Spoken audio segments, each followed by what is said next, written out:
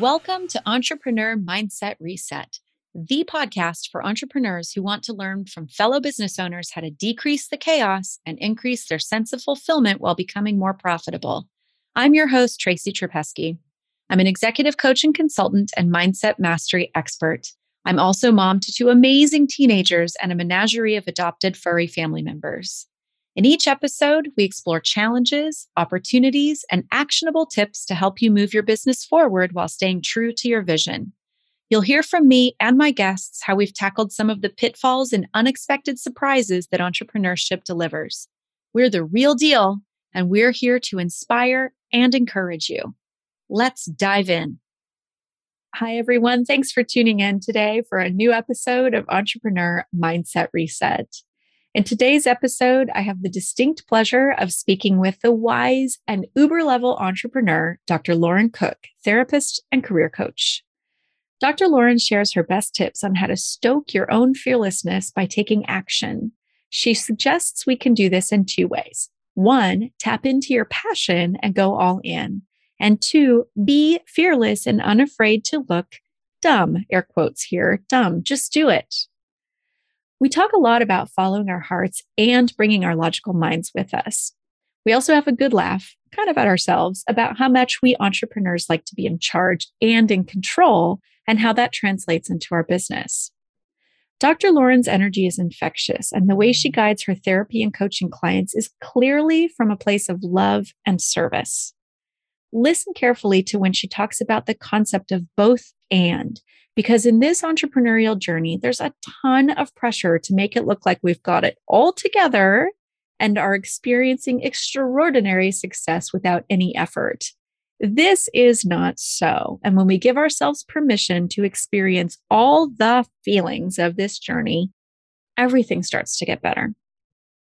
Lauren's story about how she's made her decisions and followed her own heart while bringing her head with her is inspiring and uplifting, and I hope you'll enjoy our conversation.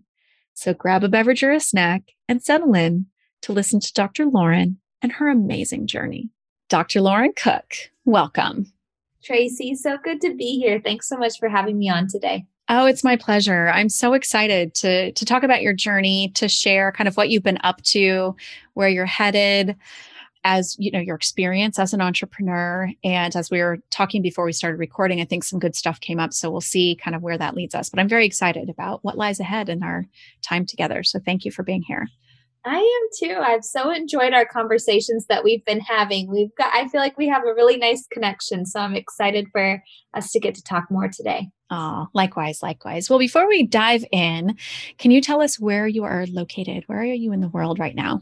Yeah, so I'm in the Pasadena area in Southern California. We just moved here. Oh gosh, we're coming up on a year this August. So Nice. First house, getting adjusted and loving this season of life. Awesome. Congratulations. Buying a house in a pandemic. That must have been interesting. Yeah.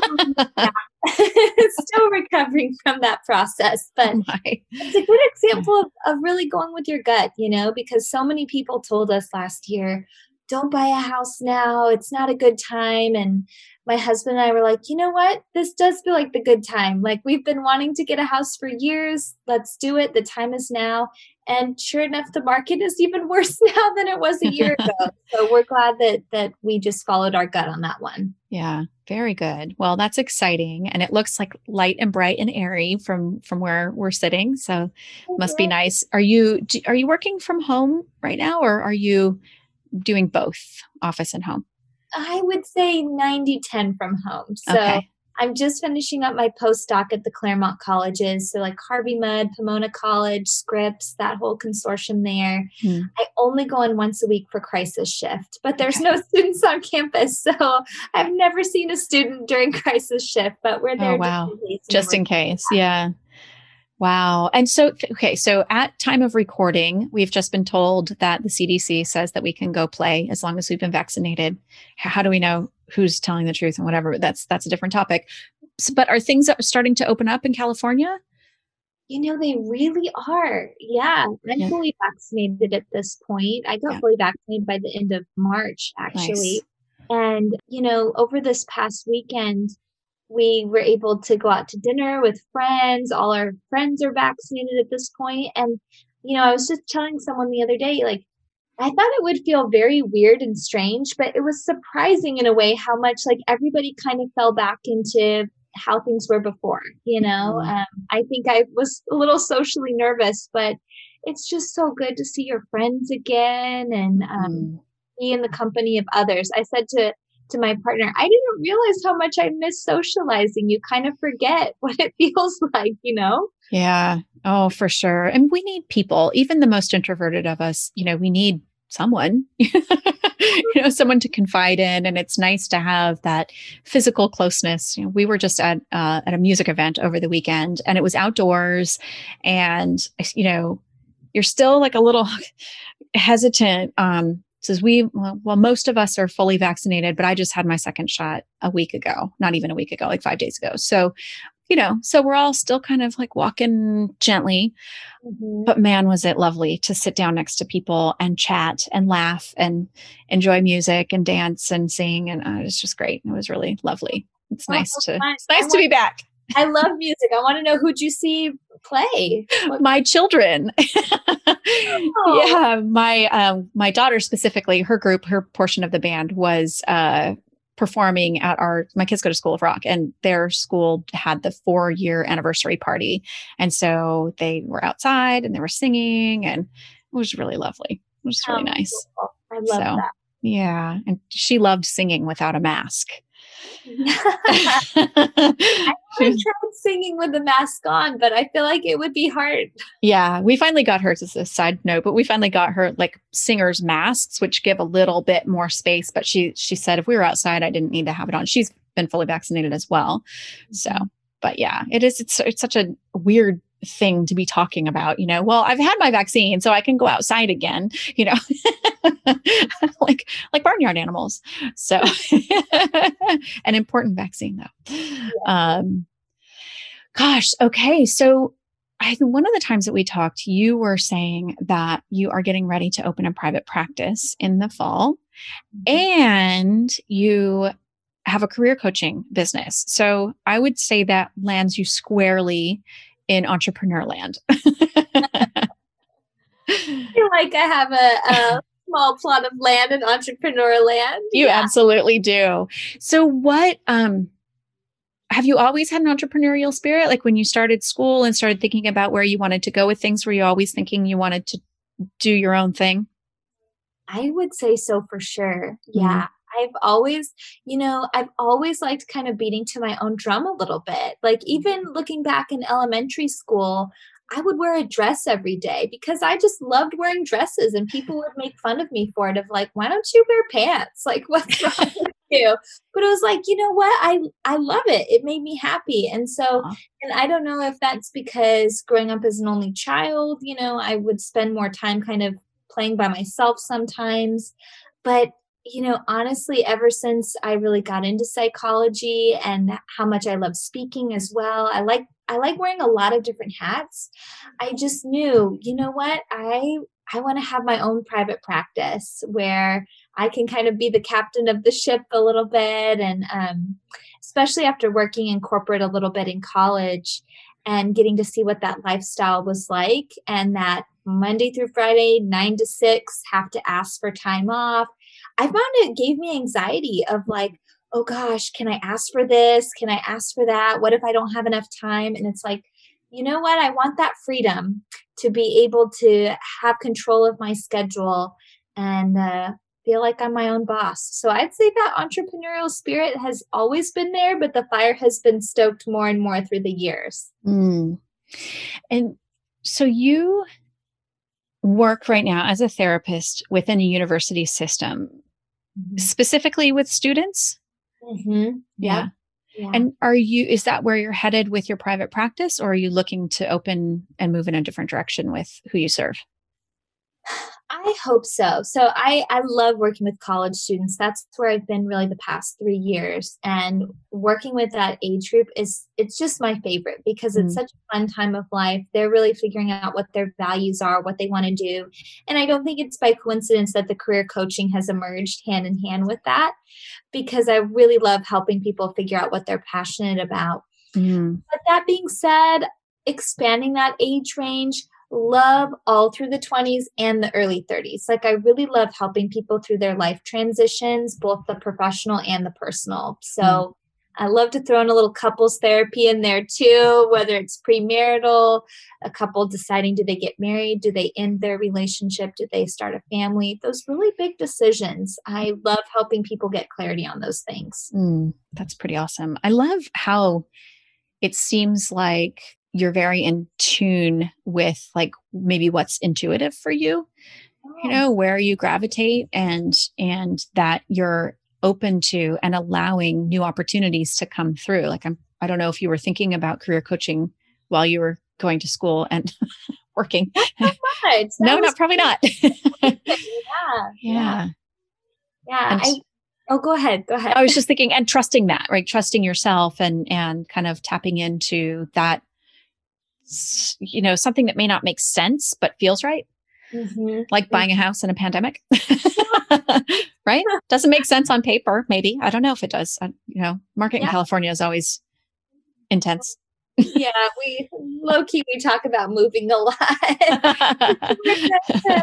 In California sometimes, but no, I will say, like, 2 things that I think are a big part of my entrepreneurial spirit is once I'm super passionate about something, like, I'm all in, like, I'm committed to it, maybe past the point of logic sometimes where I have to, like, throw in the logic, but once I, like, really see something, like, I'm all in for it. And the Mm, second piece I'd say is I'm pretty fearless. Like, I'm not afraid to go up and talk to somebody or look like an idiot sometimes to ask a mm, question.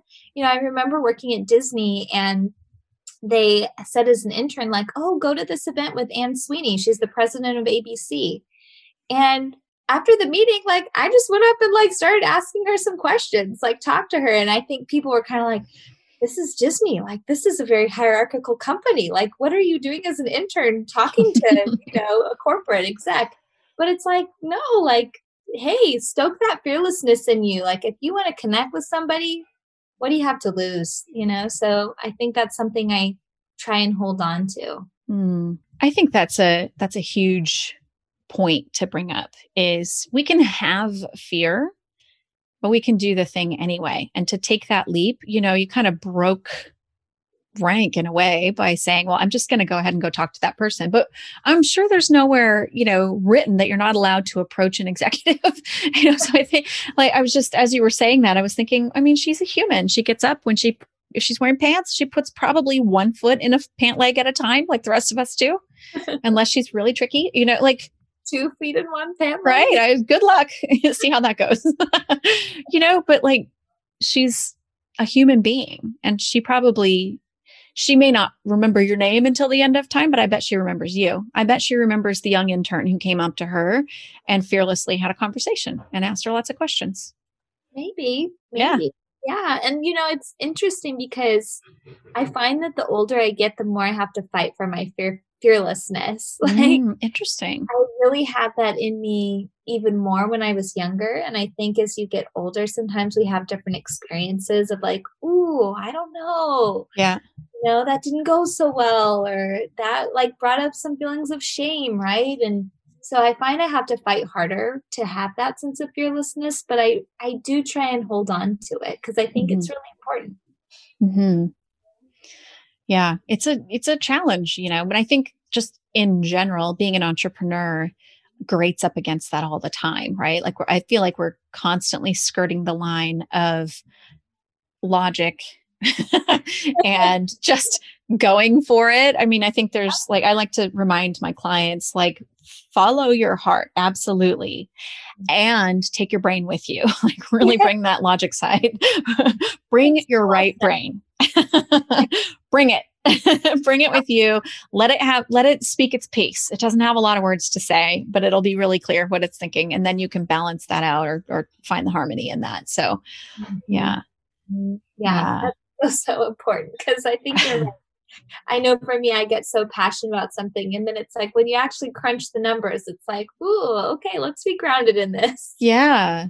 Well, and so speaking of kind of taking leaps, you recently launched a course. And before we started, you can decide how much you want to say about this, but before we started, you were saying how much of a process that was. Can you share whatever you want to share? I think maybe like, especially kind of what you're learning about that and through that process. Yeah, no, absolutely. So I did just launch a course. It's called Find Your Why, Know Your Way. I'm actually super excited because you're one of our guest experts in it. So I'm super excited for our students to get access to you and hear more from you. But it's been such a learning process. I've done, a few course launches, but this time I really I think sometimes with entrepreneurialism, we have to realize what we're good at and realize where we need help. Mm. And before I had really tried to do all the things. And so this time I hired a professional who specializes in course launches. And that was a super good learning experience. But it was also, I'm going to be candid in saying this, like a really hard process. And you and I were talking about, really figuring out, and this has been a big focus for me in 2021 of like ROI, like return on investment. Like course launches take a lot of time, not just the course launch itself, but just developing the course content. Mm-hmm. And the course content, like that's what I'm super passionate about. Like that's why I want to even do it. The course launch, truth be told, I don't really love doing because I'm not a marketing person. Right. I don't necessarily love selling things to people. I like creating things. So that was a really tough process and still candidly like debating if that's something I want to do in the future. And I think that's the thing about being an entrepreneur. You have to be willing to take some risks and be willing for things to not always go out as planned or planned both ways, and dust yourself off and keep going. It's a long haul game. And so that's kind of where I'm sitting in it right now. And you're talking to me 2 days post launch. So yeah, like a little still in recovery mode. I really am. Yeah. I have never launched a course, but I know other people who have, and this feedback is similar. It's like, you got to be really sure that this is what you want to be doing. And you made a really great point, which is know when to ask for help and bring in the professionals who do that. Yeah. Right. I'm not a marketing expert either. Sure, I have my finger on the pulse and I can explain to my clients why it's important that they hire someone to do marketing for them. Right. But, doing the whole thing yourself could be exhausting. But even the part that you're outsourcing, you still have to be part of the decision-making process. You still need to be, in command in some ways, because it's your course, it's your baby, it's your thing that you're putting out to the world. So yeah, I can imagine that takes a tremendous amount of energy. So much energy. Mm-hmm. Yeah. And, that's where I'm deciding and figuring out, is that worth it in the future? Mm-hmm. And not to say that I won't do it in the future again, but I think, the timing has to be right. Your community, it has to be the right fit for them. That was a big learning point too, of like, you can be really passionate about the content, but if your community doesn't necessarily need it, that's where what you're speaking of, bring your passion, but bring your head with you, So that was a big learning lesson too, of making sure I'm serving my community and it's aligning with content I'm passionate about too. Yeah. And this is also where having a great marketing person is helpful because, marketing isn't just about reaching people. It's actually about analyzing the data and like looking at the feedback that you're getting and looking at all of the analytics and all of that and stuff that I don't really understand. Well, I see it and I go, okay, that's nice. And then my marketing person goes, okay, this is what it means. I go, okay, great. Thanks. Yeah. Thank you. Cause I was guessing. And I wasn't close, I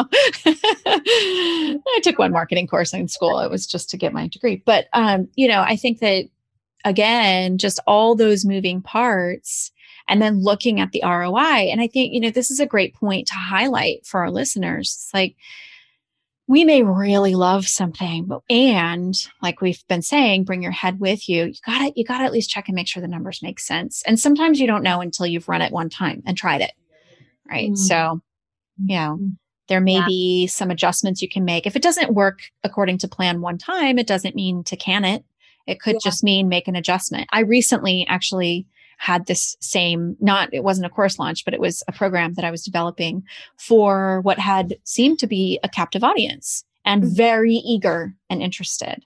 Mhm. Given the timing of launching and inviting people to join, there's a lot of people that were interested are on the other side of the world. And you know, the situation in India with COVID and all of that, I think is impacting that whole side of the world.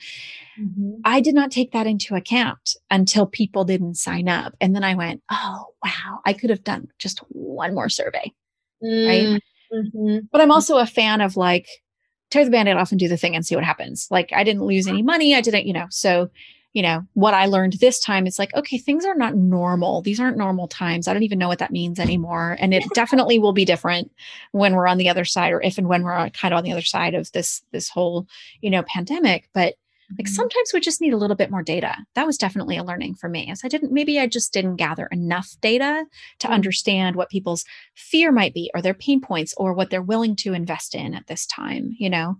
Right. No, I so agree with that. And that really resonates in my experience too. And the thing I try and remind myself too, like if someone isn't ready right now, you're still getting in front of them, you know? So Yeah. they start to back pocket you of like, oh, okay, if I need help in the future, Lauren's there, Tracy's there. Hmm. Because what is it? I think it's something like a person needs to be exposed to a product seven different times Hmm. before they're potentially ready to buy for a lot of people. Yeah. So that's something I try and remember too. Maybe Yeah. not now, but maybe someday. Yeah. I mean, I had a client actually who I remember when she was a potential client, like we talked and we had a great conversation, and she was like very excited, Mhm. but super nervous and also not in a great financial position. And my take on that is if it's going to put you in jeopardy, there's no amount of money that would be worth it. That's different than what some of the gurus might say, right? To get people to take that leap and whatever. But coaching is such a personal thing and so dependent upon people being able to clear their stuff out of the way and take steps that if they're stuck in fear, that's not a good place. And I'm not a therapist, I'm an MBA. So I'm only equipped to take people so far before they have to do the work themselves. Like they might need to go get therapy or whatever to kind of clear out some of that stuff. So I didn't push. And I said, well, I'm here when you're ready. Yeah. I'm here when you're ready. And it may be before you feel 100% ready, but if you're 80% ready, that's a great time to call me back. Yeah. And if you want to touch base, you know, here and there until you're ready, I'm here. Right. So I would Mm. just like email her once a month or something and check in with her. 18 months later, she calls me.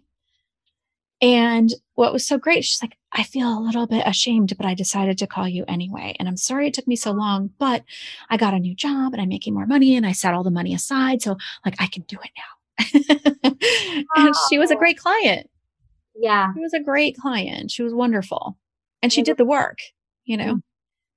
Well, and I love that mindset too. Like, even if you look at like Maslow's hierarchy of needs, like if we don't have like our baseline needs, food, water, shelter, safety, we can't even like focus on that higher level work, you Yeah. know? So I'm right there with you that clients need to make sure that they have those things stable first. You know, I want to make sure my clients feel financially okay before they invest Yes. in something next level. Absolutely. Also, from my perspective for what I do in my business, I don't feel equipped, nor do I actually want to work with their money fears. If they're in survival, I Mhm. don't think that's a good I'm not a good coach for that client, and they're definitely not hitting the markers that I'm asking for people to work with me.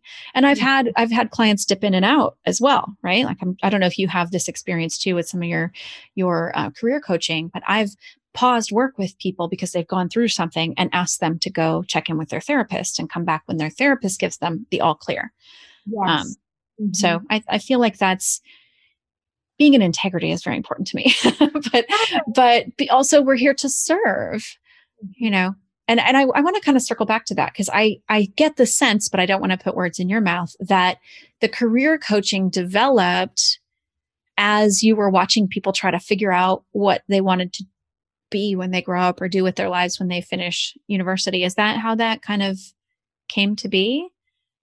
I would say so. I mean, and I think too, I do like to be pretty hands-on with people in terms of I'm definitely not a sit back, even as a therapist, I'm not a sit back and listen to you for an hour type of therapist. Mm-hmm. No discredit to those therapists. I think they're hugely important. But I'm very engaged with my clients. I like to be asking questions, giving feedback. I don't give advice, but I do really like to dialogue with my clients. And I think career coaching for me helps even more when I'm really when I'm wanting to help the client just get there. I'll never forget, I had a colleague once say, in therapy, I really sense the client wants me to help them. They're really pulling for me to help them. And my thought is, well, shoot, then let's help them. Yeah. But some might say that that's a countertransference. So that kind of scratches my itch because there are clients I want to help you. Like if you're struggling with your resume, if you're not sure where to look for jobs, if you're struggling with your interview skills, let's do that. Yeah. And so I enjoy that practice. I'm very big on goal setting and helping people move towards their future that feels ideal to them. I think it's important to look at the past, but I'm also not a therapist that ruminates in the past either. The past has happened. The future has not. So how do we make sure that we are living mindfully right now, living a values-based life that feels in alignment for you so that you're happy with your here and now and you're happy-ish, or at least moving towards what's going to be a meaningful future for you. So that's kind of where I find myself tending to land. That's awesome. And do you keep therapy and coaching very separate? Or if you have a client who's come to you for therapy and they want to work on career goals, do you work on career goals with them? Or do you I do keep it pretty separate. Yeah. I want it to be very boundaried for my clients so that they understand, all right, therapy, which I'm only allowed to do in the state of California. So that's a very clear difference. Okay. Right. Okay. Mm-hmm. Versus coaching where I have clients all over the country, but coaching is much more hands-on, so it really just depends. But I have no problem with my coaching clients referring them to therapy and my therapy clients referring them to a career coaching, or a lot of times I work with college students in therapy, so hey, go to the career center on your campus, that kind Gotcha. Okay. Gotcha. Yeah. Well, that must also be nice because then you get to be in the driver's seat fully. Like you're employed by this university system. So you got to follow the rules. But in your coaching practice, you get to be in charge. Yeah. Most entrepreneurs kind of dig that. Yeah. And I say in charge instead of control. I'm not sure we have control, but we definitely have command. I love that. Yeah. No, and I think, that's why I want to have a private practice in therapy too. Mm-hmm. Control, in charge, perhaps synonymous. Right. I know. Yeah. Be my own boss. Yeah. That's something important to me. I presume you'll have a brick and mortar location that eventually you'll see people in person again. Yeah. Okay. Will you also, I bet. I bet. I mean, I can imagine. So we've continued, for my kids' therapies, we've continued virtually. One provider has a huge, gigantic office. His actual office is big. And so we can go in there masked and have the right distance and all that. But I tell you, those in-person visits are so much more effective than and maybe in part because my kids are teenagers and they might also be looking at their devices while they're sitting at a computer. I'm not sure. They might be a little distracted, but it seems to be everybody craves it. I'll put it that way because I don't want to say that the therapist isn't effective. I just think that in person has a different value to it. So I bet. Yeah. With people, they see that space. It's like a more sacred space. Yeah. It's fascinating. Even I notice my clients, not that I want to push people to cry or anything like that, but people get a lot more emotional in person than across Zoom. fascinating. That is fascinating. Well, you come across as very warm, and I would imagine that you create that safe feeling for them, and not that you wouldn't do it via Zoom. But yeah, I do think it's just different being in person. Like they probably feel your warmth and your compassion so much more being in a room with you. Thank you. Yeah, I hope so. Will you be, I'm just kind of thinking ahead a little bit. Will you still be keeping that super separate? Like, will you run any of your coaching services out of your facility, or are you still keeping that separate? And it's mostly virtual, right? Your coaching? Mostly virtual. Yeah. So in fact, all virtual. Okay. Yeah. So, I would plan on doing some of my coaching sessions from my office. My clients won't necessarily know the difference. And if anything, I prefer to do that work in the office than in my home. Mm-hmm. But that's something I'm going to really survey my community about, talking about working with the head and not just the heart. Yeah. For therapy clients too, do they prefer, you know, virtual sessions still, or coming in brick and mortar? Because that's an investment, getting a brick and mortar office, especially as I'm starting a private practice. Mm-hmm. So that's something I'm really weighing this fall. Does it make sense to hold out and keep doing virtual through the fall? Because my heart is like, let's get the office now and set it all up. But if the clients aren't ready to come in, not necessarily a smart move. Right. You might be paying rent for Wi-Fi. Yeah.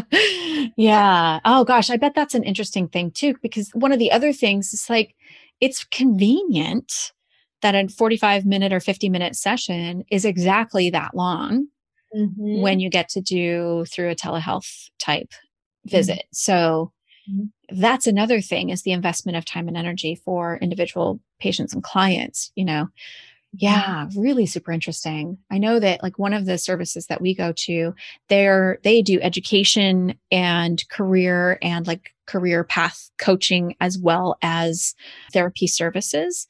Yeah. And it's an interesting crossover, but they also have multiple providers. So I doubt that like the therapist would also be the coach in this situation to the same client.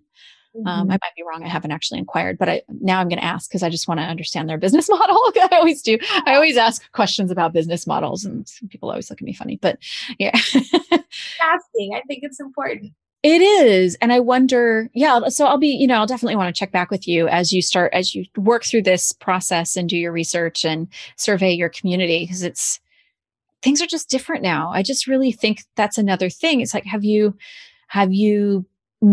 shifted your business model, even the idea of your business model already in anticipation?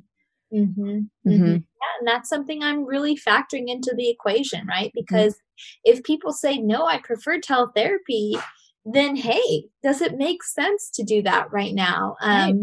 And, again, full transparency, it's one of my core values just as a human being.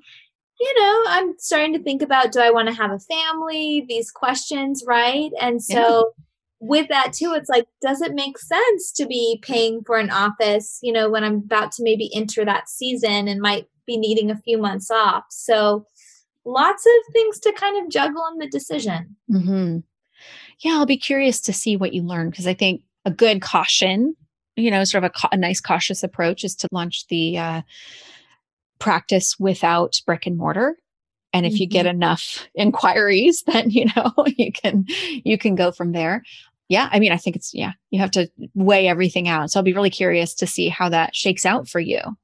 Yeah. Sometimes we want things and we think it's a great idea, but our clients are kind of like, yeah, I want it, but not that bad. Yeah. Yeah. Head and heart. Head and heart. Bring them both. Yeah. And my husband is a like a finance guy. He's a corporate finance guy. And it's nice it's not that I don't have that right brain stuff, but I like to check in with him about like, what am I missing? Because I'm really excited and I think it's a great idea. And all the people who like my work think it's a great idea, but does it actually make sense? What is that? How do I price something? How do I figure out, what the market will bear? And then this is a particular niche of people, and what are they willing to pay? And how do I ask that question? So it's nice to be able to have, he's my strategic finance partner. I'm the same way. because I'm like Miss Head in the clouds. Oh yeah. Big plans. Same way of like, okay, let's like let's bring this down to earth. Time killer, but also right. important. That's so important. So important. We balance each other out well with that. That's great. I think that's important too. And it's nice to know that it sounds like he's very supportive of, where you're headed and what you want to do and appreciates your ambition and all of that. So I think I think that's a huge piece of it too. Like I think it's a struggle.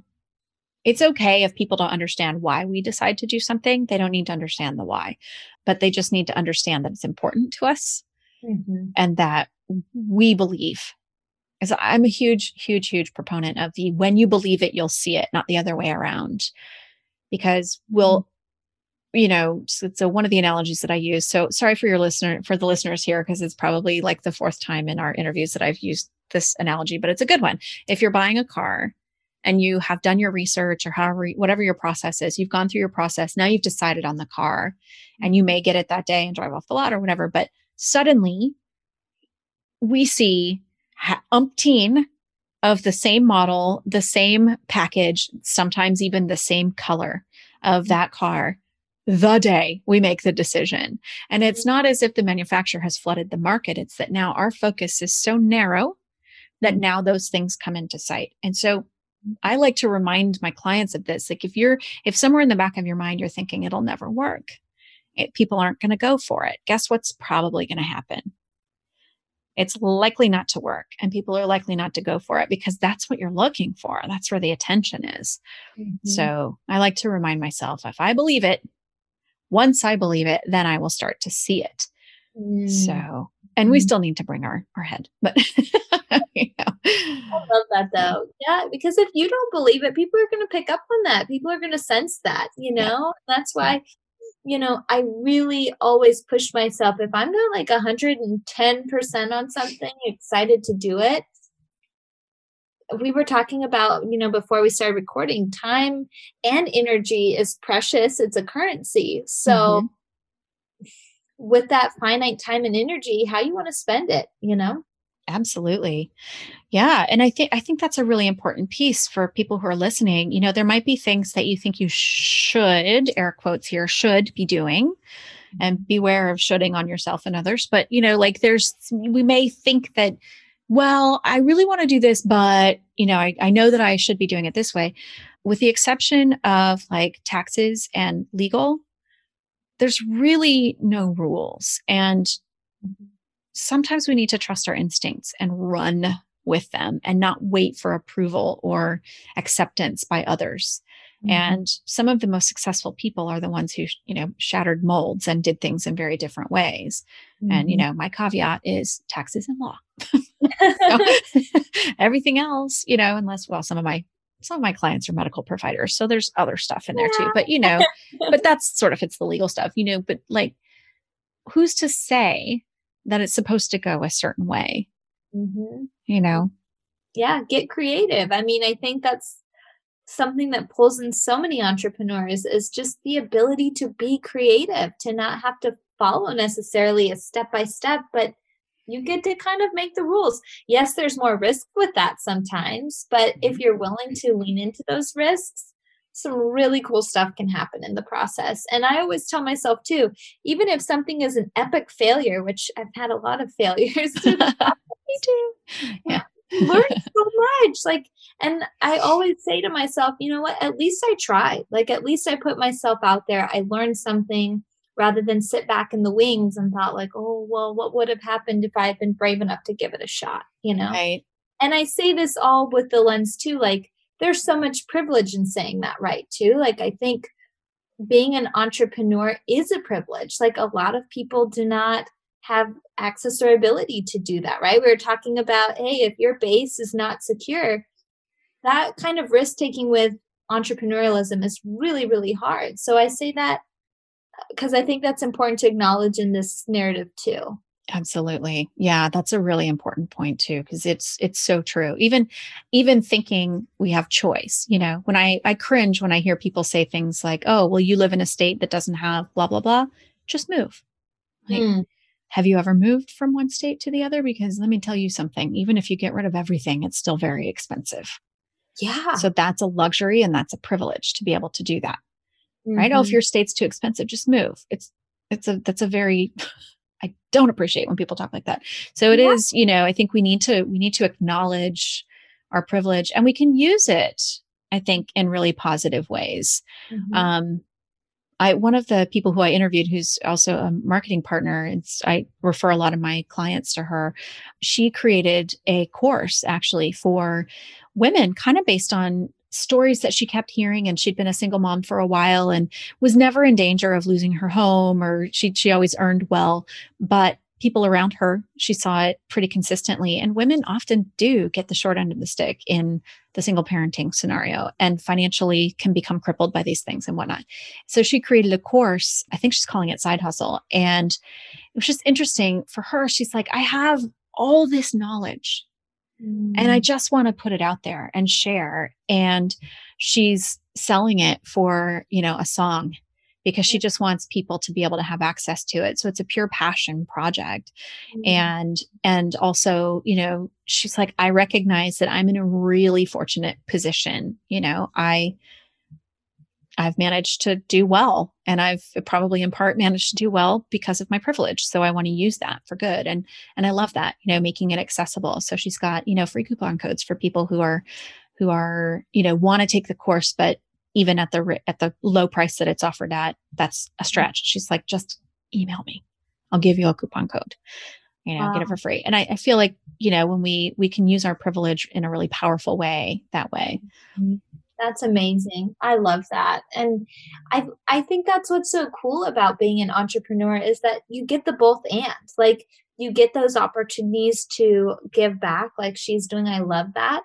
And I'm also a really big advocate too of like women, ask your worth. Like don't be afraid to like ask, what you think your content and what you have to offer is worth. Because I found this in my own life and with so many other women, we're so hesitant to talk about money, to ask people for money for our services. We were talking before this recording how I had someone blast me this week for asking for money for my course. And it's like, no, like as women, we need to empower each other of like, hey, own your worth, don't be afraid to ask for something.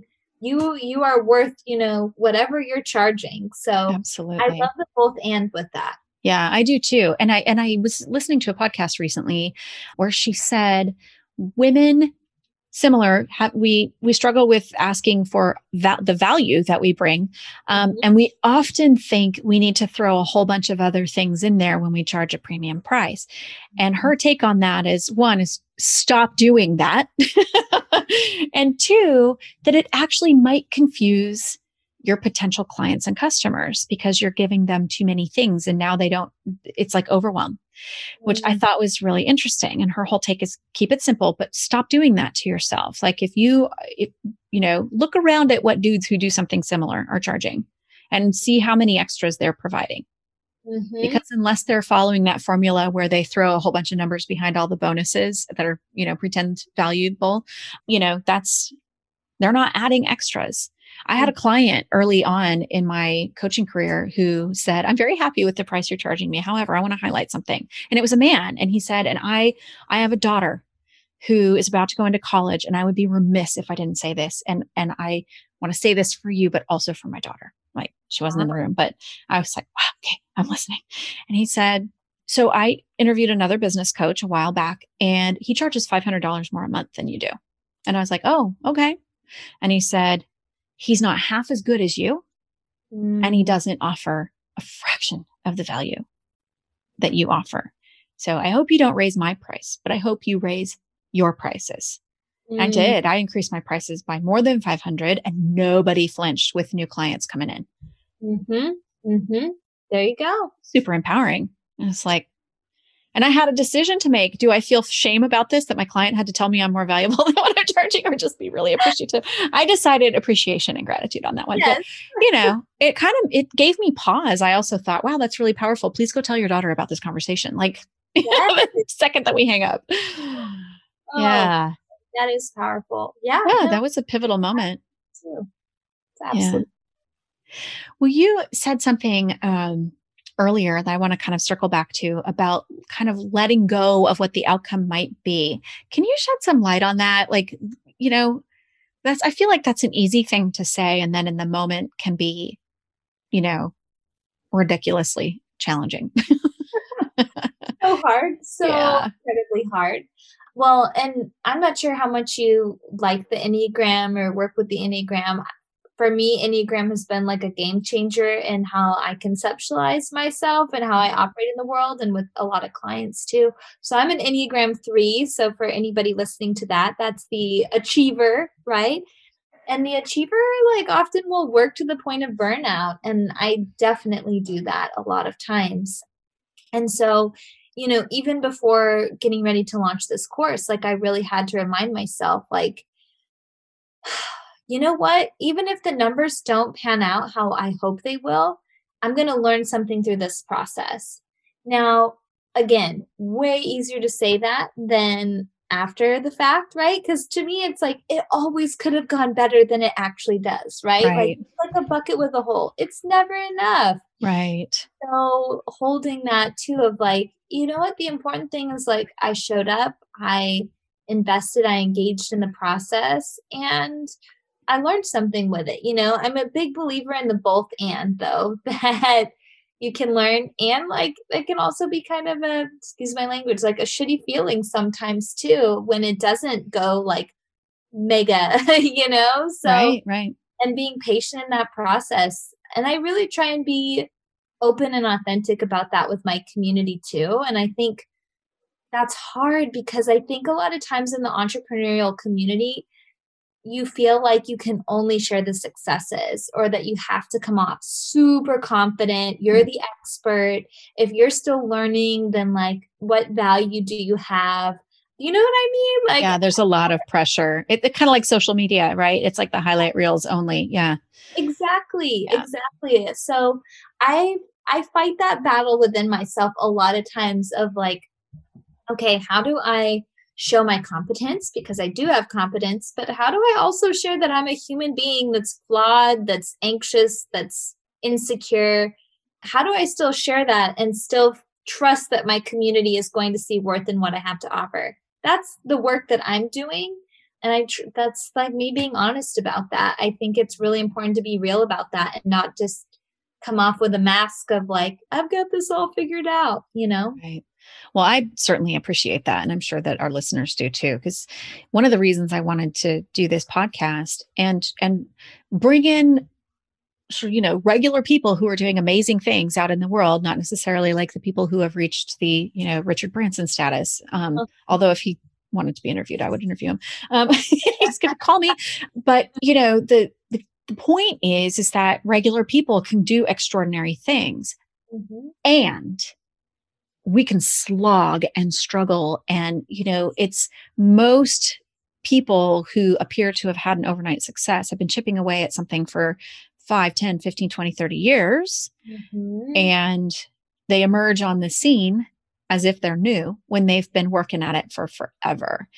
So I think that, you sharing that you still struggle with insecurity and that sometimes you feel anxious and that, working with that and channeling that into energy that puts out good product, so to speak, is an important part of the process. I think it's important for people to hear that. I certainly appreciate hearing that, especially talking to a therapist who has lots of answers, right? Like, when I have a close friend who is a psychotherapist, and it's great that we can have real conversations on the side because she is, you know, one of the best Mm. and super good at what she does. And then she'll pull to the side and be like, I'm so tired, Yeah. or I'm feeling really like I'm not very good at my job. And she can't say why, but having a difficult thing with a client or something, and going back to her mentor and asking for help. I'm like, but that's the thing right there, is Mm. going and asking for help and getting support in that instead of trying to power and muscle through, when maybe we just need someone to say, you've got this, or, Mm. have you thought about this? Or Yeah. to take us by the face and go, you're doing it wrong. That's fine too. The open Yeah. like I Yeah. think that's one of my fears about having a private practice and something I'm really being very committed to is still keeping very strong community, because I think a lot of entrepreneurs, we can get into our little silos and our little bubbles, and that's almost like a cozy place to be, but then it becomes this echo chamber. And so I think it's so important to keep talking to people in your industry and outside of your industry all the time, you know? Yeah, that's actually a great tip, which brings me to our next question is, do you have some tips like from your experience or things that you would like other entrepreneurs to really take with them? Ooh, that's a big question. There's so many little. You're welcome. Yes, thank you for that. Well, again, I really do like to be pretty candid. I mean, I think you have to know what game you are playing and be willing to play those games. And I really wrestled with that. Like in my industry, for example, like I'm trying to be a therapist and coach for millennials. That means social media is going to be part of the game. Yep. I completely fought that of like, I don't want to be on social media, but like, here's the real thing. Like as a speaker, if I'm speaking at a university or if I'm speaking to new professionals at a company, they're going to immediately look at my social media and look at the other speaker's social media. This sucks, right? Of like, how many followers do you have and all these things? But hey, it's a real thing. Yep. So you have to know what games you're playing in and be willing to play those games and see it as a business venture. Yeah. Or to take some of the personalization out of it. Once I started doing that, my mental health improved so much more because it didn't feel so personal so much, but it felt more like, okay, this is an investment in my business and the content that I have to offer. I think also sometimes taking yourself out of the narrative in the sense that, yes, people want to know who you are and people connect with you, but they connect with your content and what you're offering them, and thinking more about what is the client's pain points, what does the client need, how can I serve them, rather than making it about me or, what am I doing? It's really about serving the client. And once I had that mindset shift, again, I think the work was a lot different and more fulfilling too, because I really felt like I was more effective with my clients. So those are two thoughts that I have to get us started on that front. I'm curious I love that. Your thoughts back. Well, I love both of them. I think the first or the second one rather, it really resonates as a coach, but also for people who, whose business relies on them. If you're the face of your business, if you're the main person, if you're a coach, consultant, or some kind of a service provider where you're it, remembering, as a friend of mine says, it's not about you, boo. And just keep remembering that we're here to serve. And so even in, I've had a couple of clients, I work with very, very high level professionals like physicians and lawyers and, accounting firms and things like that. And so sometimes if I'm not in my best place, I worry about being able to keep up with them. And then I remind myself, one is it's not even about me. And two, they're coming to me because I hold a toolkit, which they do not have. And so it's not even about my confidence or my ability to deliver. Ultimately, it's about the work that they're willing to do based on the questions that I ask and listening to them and leading them in that direction. So that's I think that's a really important thing. It's not about us. Even if you need to develop your personal brand in order to attract the right clients, it's still not about us. Yep. It's about what we bring to the table for them. And that's something that I remind my clients a lot is, to answer the WeFem question, what's in it for me, from the client's perspective. So what do they gain? What do they gain? And when I couldn't answer that question, it gave me a lot of clarity on why I was getting mixed results with like potential clients not signing up or whatever, like really early on. Now I ask myself that question. What's in it for them? What am I bringing to the table? It's great that I can bring this whole toolkit, but how do they benefit from it?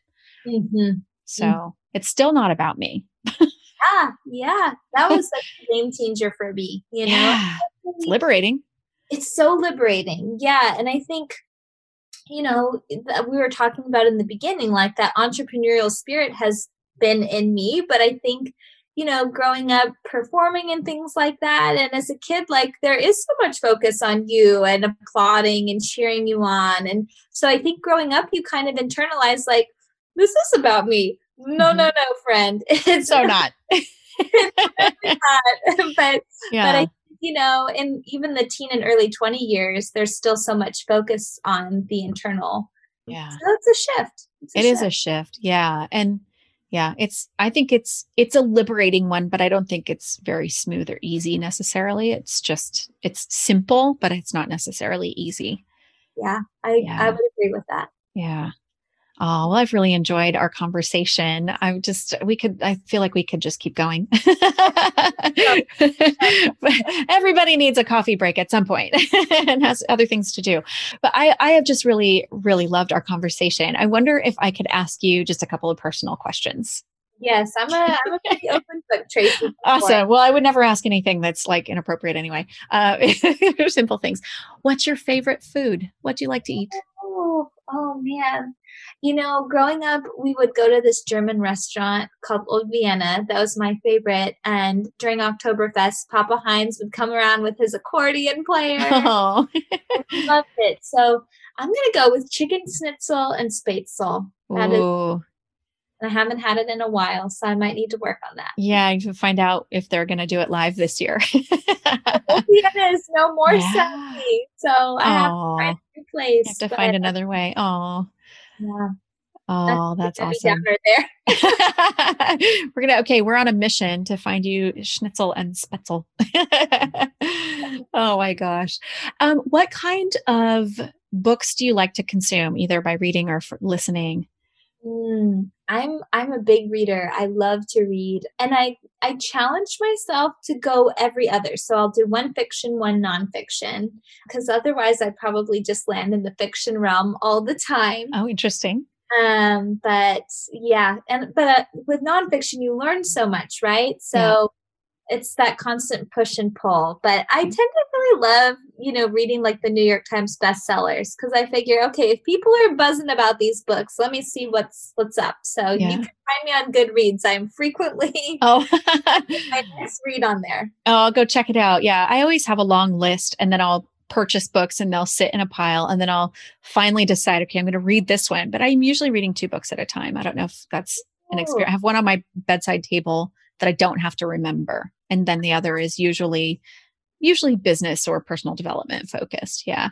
Yeah. I like that. I'm reading the 4 Agreements right now, which I feel like everybody's been telling me you need to read that book. So yeah. Are you enjoying it? Well, I'm only like 30 pages in. Okay. So you're still warming up. Yeah. He's still kind of introducing the concept, right? Okay. I'm going to check back with you and see what you think. Yeah. Good.